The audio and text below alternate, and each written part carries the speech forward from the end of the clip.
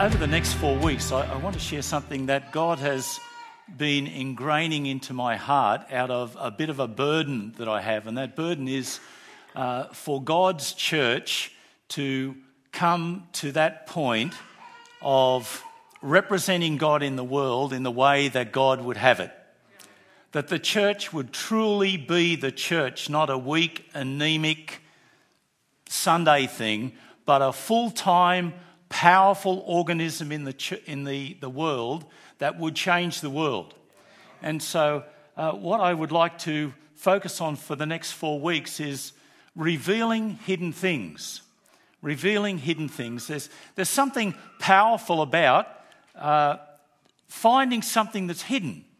And when we think of positive things that are hidden, prospectors. I see Mike shaking his head like he could have been a prospector in a previous life or something like that. A prospector seeking gold or oil or something like that. Treasure hunters seeking wealth that may have sunk to the bottom of the sea. And there's a great excitement when we think about finding something very positive. And a few months ago, around Easter time at our church, I attend 316 Wesleyan, we had an Easter egg hunt. Who likes Easter egg hunts? Oh, yes. I was out there. It was great. And knocking kids to the side to get to those Easter eggs. But it was just so exciting to see the look on their face as they were looking through the bushes and they'd find an Easter egg. And they were so excited. And then they go and find another Easter egg. So there's something great about finding something positive. But there are also negative things that we discover in life that don't seem very positive, but when we think about them in a particular light, they can be very positive. A number of years ago in our previous home, Glenna said to me one morning, the paint on the frame around the back door is bubbling. And so, being not a handyman at all, I went up and I pushed my finger through it and just went straight through, and there were termites there. And so there were various places in our house where, hidden away, unbeknown to us until we saw that little bit of a bubbling on the wood, there were termites. And it wasn't exciting, I can tell you. There was fear and trepidation as we got termite inspectors in to look at the building to see what we could do, and we were able to fix it up. So we're going to be looking at a variety of hidden things over the next 4 weeks. And if these hidden things are brought out of hiding, they can stimulate our growth as Christians, but if they remain hidden away in our life, they can inhibit our growth as Christians. Things that are hidden maybe nobody else knows about, but we know about. And sometimes things are so deeply hidden in our heart that we are not even aware of it. And today we're going to be starting off by looking at hidden sins.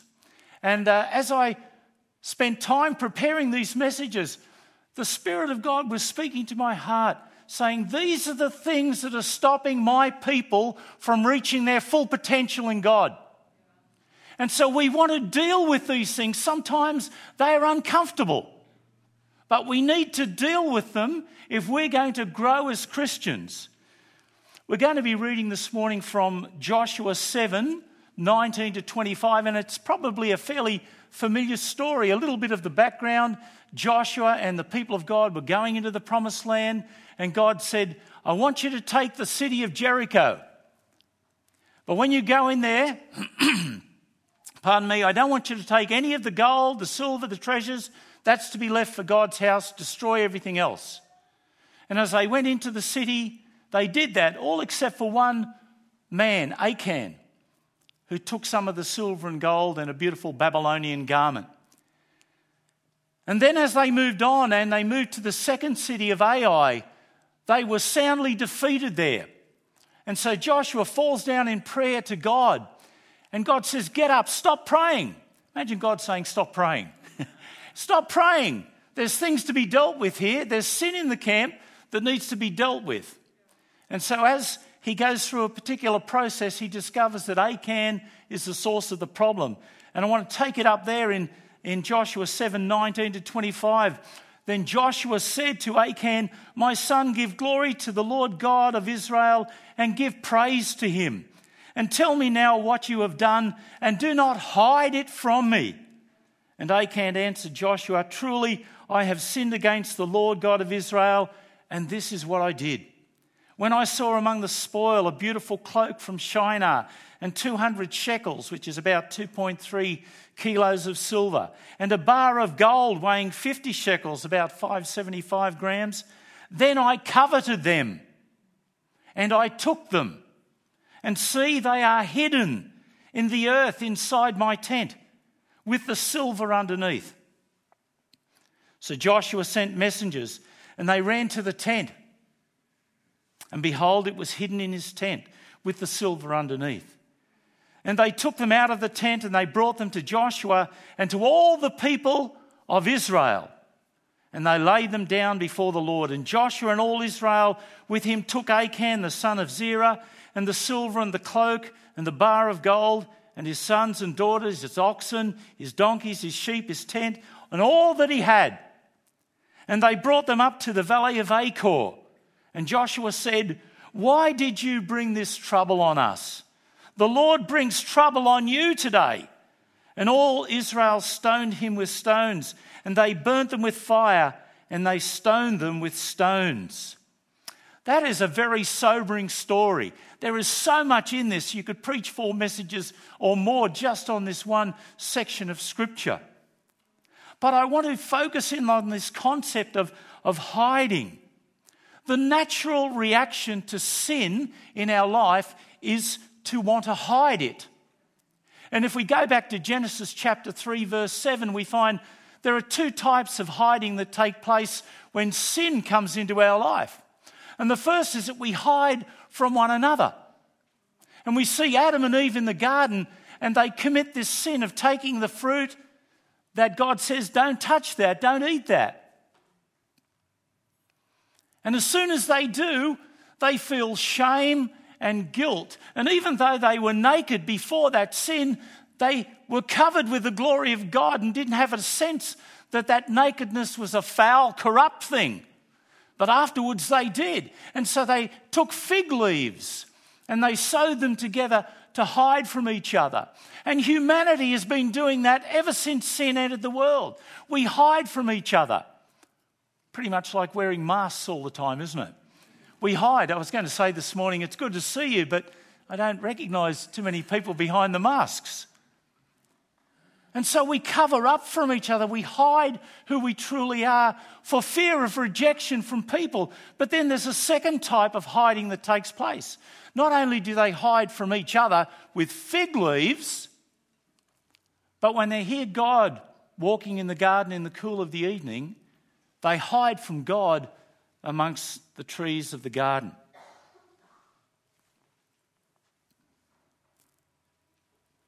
A human inclination to want to hide our sins because we feel guilt and shame. And this morning I want to focus on 2 questions. What are the consequences of not dealing with hidden sin?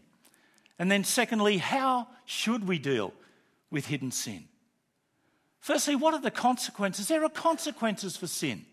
And we live in a world that doesn't want to talk about sin. It's just a condition, it's just a fault, it's just a whatever, but it's not sin. And we don't even talk about sin in the church anymore.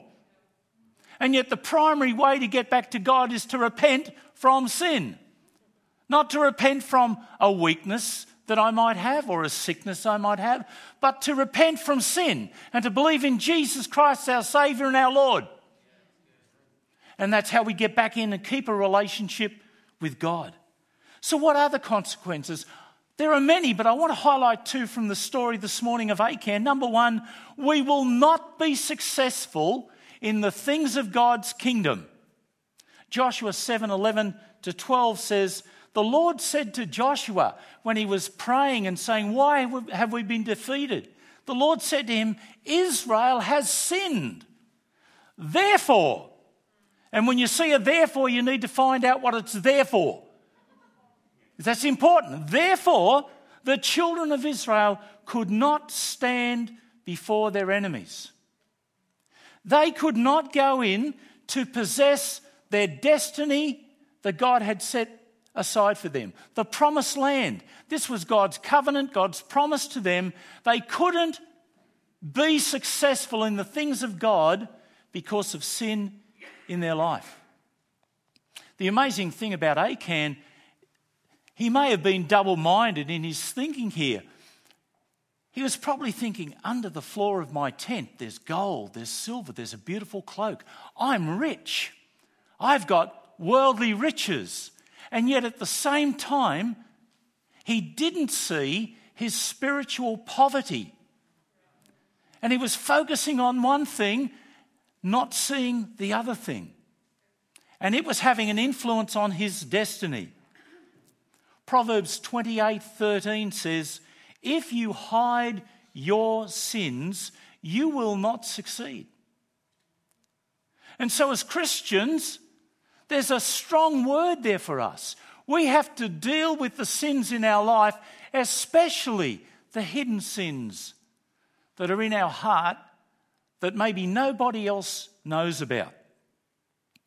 The second consequence that we find in this story is not only will we not be successful in the things of God, but our fellowship with God and His presence in our life will not be there. Going back to that verse in Joshua 7:11-12, Israel has sinned. Therefore the children of Israel could not stand before their enemies. And then it goes on, neither will I be with you anymore unless you destroy the devoted things from among you. And so God is saying, there's a way out of this. This message is not meant to be depressing. It's meant to bring freedom, to have chains fall off our heart as we look at the sin that potentially can be there and we bring it out into the open. And so we find here God saying, I won't be with you. If you wish to walk in sin, you go, but I will not actively be involved in your life from this moment till you destroy that thing, until you deal with the sin. Psalm 66:18 says, if I regard iniquity in my heart, the Lord will not hear me. That's right in your face, isn't it? If we have iniquity and sin in our heart, it could be unforgiveness. So easy to hold on to. God says, I will not hear you. If you know you have something, a problem with a brother or sister, leave your gift at the altar, then go and reconcile yourself to your brother or sister, then come and give your gift. And so this issue of sin in our life that the world wants to downplay and not talk about, because there's one thing we don't want to do, is it? Offend anybody. Well, let me tell you, I'm here to offend. The message of the gospel is offensive. When the message said, you are a sinner in need of salvation, that is offensive to people. And I've heard people say, no, most people are really nice. They're good people. They've got a good heart. Read what the Bible says. The heart is desperately sick. The heart deceives us. Self-deception is rampant. We think we're okay, both outside the church and inside the church. And yet God is saying, deal with the sin. Not only is repentance from sin how we come into relationship with God, but the ongoing dealing with the sin that's in our life is how we keep the intimacy and the fellowship with God. Yes, when we sin as Christians, our relationship with God stays the same, but our fellowship with God can be broken. God says, I will not be with you in that active sense. So how should we deal with sins that are hidden in our life? Well, there are 3 subpoints here that are so important if we're going to deal with this. And this can, I know when I was putting this together over the last 2 months, I was squirming on my seat. And I was thinking, oh, is there any unforgiveness there, Lord? Is there something in my heart that you want to deal with? I mean, if you want me to speak this message, then the message is for me first. So I've preached it in the mirror before I've preached it to you. I think I've preached it half a dozen times in the shower. Maybe it makes it a bit cleaner or something, I don't know. But as God's people, we have to learn to deal with the sin in our life and keep short accounts with God. So the first thing that we need to do in terms of dealing with hidden sins is to realise that our sins are not hidden from God, and we will give an account to God for how we've lived our life. Hebrews 4:13, no creature is hidden from his sight.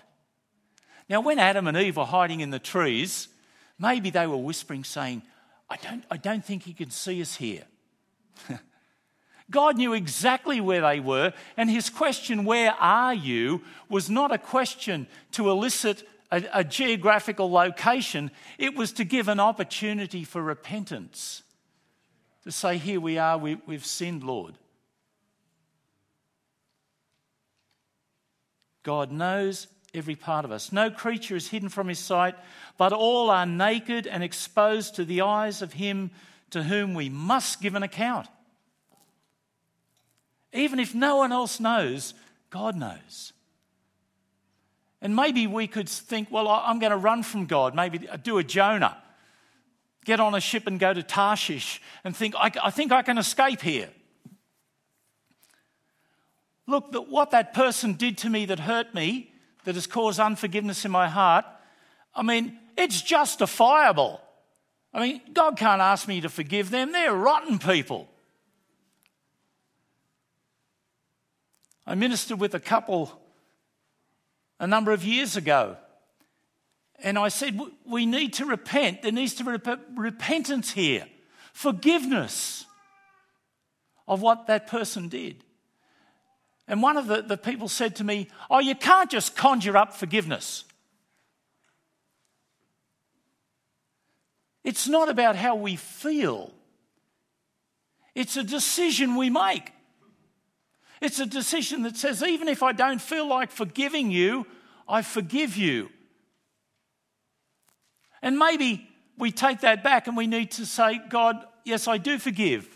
I stand with that decision again. You know, what Claire was talking about, the commitment at the camp. I stand with that commitment, with that decision. And then our emotions will come into line with that. It may take time. But when we forgive in our heart, we're the ones that are set free.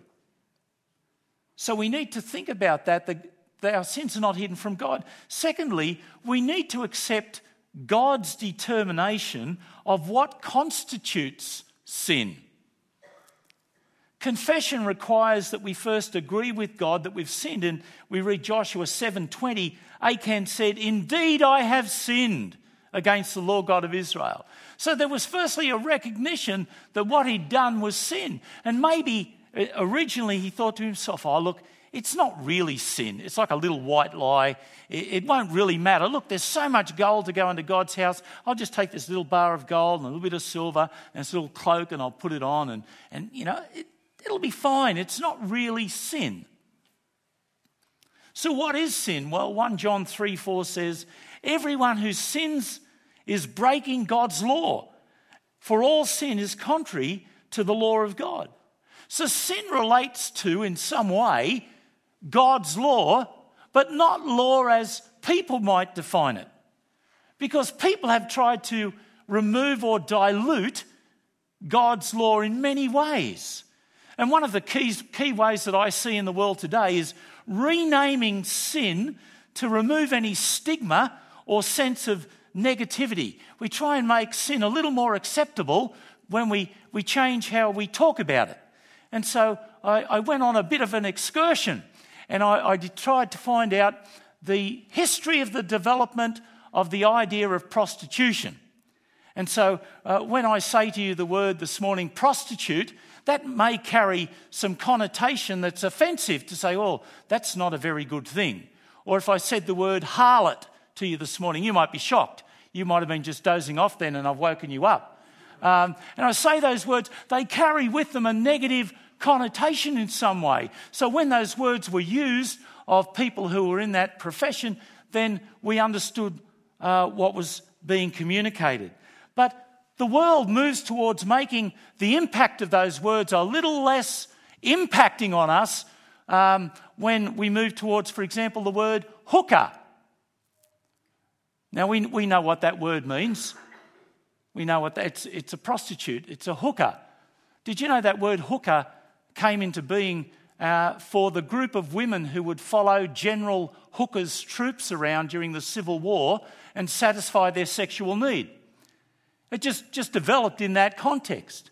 But then as you go down through history, the terminology changes again, and we hear terms like call girl or escort or sex worker.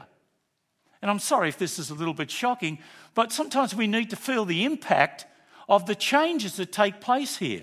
And there's a process where we rename sin, which seems to sanitize it.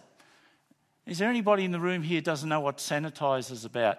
Everywhere you go, hand sanitizer. And what are we trying to do? We're trying to remove the germs. And so those who are renaming things that God says this is sin are trying to sanitize or remove the germs. And I love it. You read on the bottle, this kills 99.9% of germs. And I'm always thinking, what if it's that 0.1% that gets me? No, it's out there. Maybe if I use it twice, does that mean it kills that final 1%, or is it 100% of that 0.1%? I never know. But we look and we see the sanitization of sin in order to normalise it and make it legitimate in the world, and thus sin becomes acceptable. And say, well, you can't talk about those things. But we see the intentional nature. I came across a fairly interesting article on a website called Live Action. And the head of the article was, the abortion industry hopes renaming abortion will win over voters. I'll just read you a little bit of the article here. As the debate over abortion rages, the abortion industry continues to switch its marketing strategies in order to win support.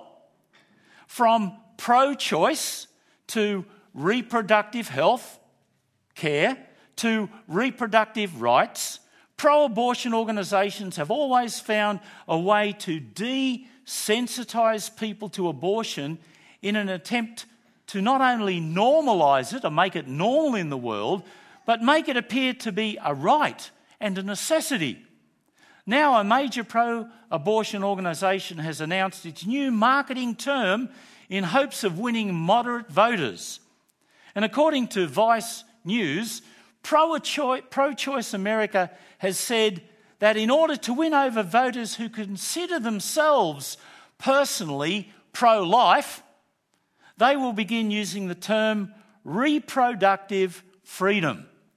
So we don't use the word abortion because it smacks of killing babies, of killing a person. And so we're going to talk about something called reproductive freedom. And the world does that in so many different areas, changes the name of things in order to make us think, oh, that sounds fairly normal. That sounds like a good thing. And so we don't even think about challenging that idea. And they do that with sin. I came across a humorous article, a bit of tongue-in-cheek from a gentleman who was talking about being politically correct. So we all have to be politically correct. Fat chance. No way. Don't do it. And he talks about we can't use the word ignorant anymore. We've just got to say that people are factually unencumbered.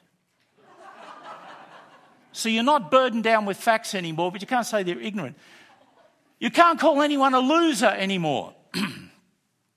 They are a uniquely destined individual on an alternative career path. We don't want to give offence. We've got to tolerate everything. And yet if you read in the book of Revelation, God says, I have this against you, that you tolerate Jezebel in your midst. So God is not tolerant of sin, tolerant of those who would even be in the church and do the wrong thing. God calls us to deal with sin. So my final point in this, how should we deal with hidden sins? Confess our sins and thereby disempower them. It's not nuclear science, it's not physics of great dimensions. 1 John 1:9. If we confess our sin, he is faithful and just to forgive us our sins and to cleanse us from all unrighteousness. God expects us to deal with our hidden sins by confessing them to him. They may not be necessarily something we talk about with other people.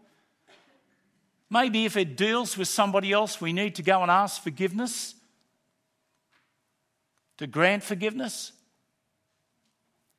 But to bring out of the darkness those things hidden in our heart, the iniquity that can be there that stops us from growing. And the power of that thing. We look at the story, as I said, there's so much in this story. Not only did Achan's sin affect Achan, it affected his family. And it affected the whole nation who was defeated at the next city of Ai. So our personal hidden sins not only affect us, they affect our church, they affect our family around us. So we need to deal with these things, to bring them out into the open. And it says here that God takes two actions when we do that. Number one, God forgives us. And that's an objective thing. That's a legal pronouncement that a judge would make after he's heard all the evidence and he says, I find the defendant not guilty. And that's a legal pronouncement. But there's a second thing we find here. Not only are we forgiven, but we're cleansed from all unrighteousness. And this cleansing is a personal heart transformation. The guilt that Adam and Eve felt when they sinned, the guilt that we feel, the shame that we feel when we sin, God washes that away and cleanses that out of our heart. Hebrews 10:22 says, let us draw near to God with a true heart, in full assurance of faith, with our hearts sprinkled from an evil conscience. Because when we sin, our conscience within us disturbs us and says, you've done the wrong thing. It's a God-given faculty within so that we can keep in step with God and deal with those things that are offensive to God. The confession brings sin into the light and thereby robs it of its power to block our fellowship with God and to cause a guilty conscience within. So we can live the life that God wants us to live. We can reach the potential that God wants us to reach. I want to draw this to a conclusion with a promise from God and then a prayer to God. And the promise from God is Proverbs 28:13. I read the first part of that earlier, which says, if you hide your sins, you will not succeed. If you confess and reject them, you will receive mercy. You will receive mercy. Mercy from God. He will forgive. He will legally pronounce forgiveness over us, and he will cleanse us from the guilt and the shame. He will heal and bind up the brokenhearted so that we can continue to walk with him. The prayer of David from Psalm 139:23-24. And maybe this can be our prayer this morning. I want to lead us in prayer in a moment. So I believe God wants to break chains off hearts this morning. That's the great thing when we come to our Father in heaven. There's no condemnation. It's a question that says, where are you? Where are you this morning? You've got that thing in your heart. Well, let's deal with that. You talk to me about it. You confess it. You reject it. And I'll give mercy to you. I'll give cleansing and healing, and I'll bind up your heart. And yes, look, some things are so deeply embedded in our heart and so hidden away that it takes times to deal with that, to come back to God again and say, God, there's still that thing that, okay, son, it's okay. And God is a great God of not only second chances, but I've found third chances and fourth chances and fifth chances. He calls us back to himself out of love. Psalm 139, 23-24, search me, O God, and know my heart. Try me and know my anxious thoughts. See if there's any wicked way in me and lead me in the way everlasting. Now, I would have loved to have given the opportunity this morning to have folk come for prayer. I've got some friends, John and Ros, who've come, and I know you have a ministry team here, but we're not allowed to because of COVID. But I'd like to lead us in prayer, and maybe you can merge your thoughts with my prayer this morning. And if there's something there that the Spirit of God may have touched your heart about, there's the call this morning, where are you, to come into freedom. It's not condemnation. It's the removal of hidden sins, bringing them into the light so that we can grow as God's people. So would you join me in prayer? Loving Heavenly Father, we come before you this morning knowing that there is no condemnation but a loving call to be reconciled with you, to have our hearts cleansed from any shame or guilt there, an evil conscience. Father, I pray this morning for us as your people gathered here and those who may be at home even right now. Father God, I pray that if there's something that you put your finger on during this message, it may be unforgiveness, it may be something of that nature that we need to deal with. It could be some sin that we've committed that we need to confess to you and reject it and walk away from. Father, I pray right now by your Holy Spirit that you would minister to our hearts. Father God, that you would minister to the hearts of those who are listening even right now. It's not just about hearing the word, but it's about taking the action that receives mercy from God. Father, speak to hearts even right now. Let that ministry go deep into those dark areas, Father God, that sometimes we feel such shame about and guilt about. And yet, Father God, I know that even right now your mercy surrounds us. You call us to yourself to receive what you would give, to bring us to greater freedom. Lord, bind up our hearts this morning from the hurt that we've suffered from having hidden sin there, Father God. Your mercies are new every morning. And right now we come to the throne, we stand before your throne, Father. We ask for mercy. We acknowledge our sins before you and ask you to forgive us, and we confess them and we receive your mercy this morning, Father God. And thank you that our fellowship is restored with you and we can move ahead into possessing the land that you have for us. We don't have to be defeated by the enemies around us. Father God, let your Spirit minister to us even right now. We just take a moment of quietness before God and just to make accounts with our God.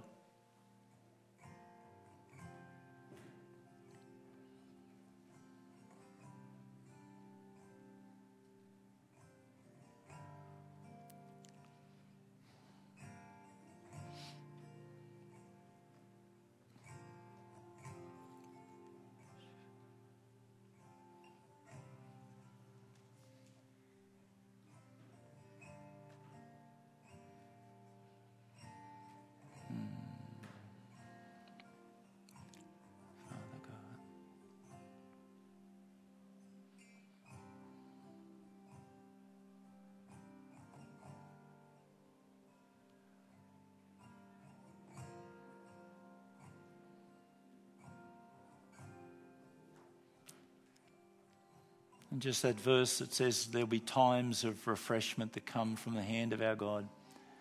We receive that, Father, and just the refreshment that you give to each one of us. In the precious name of Jesus.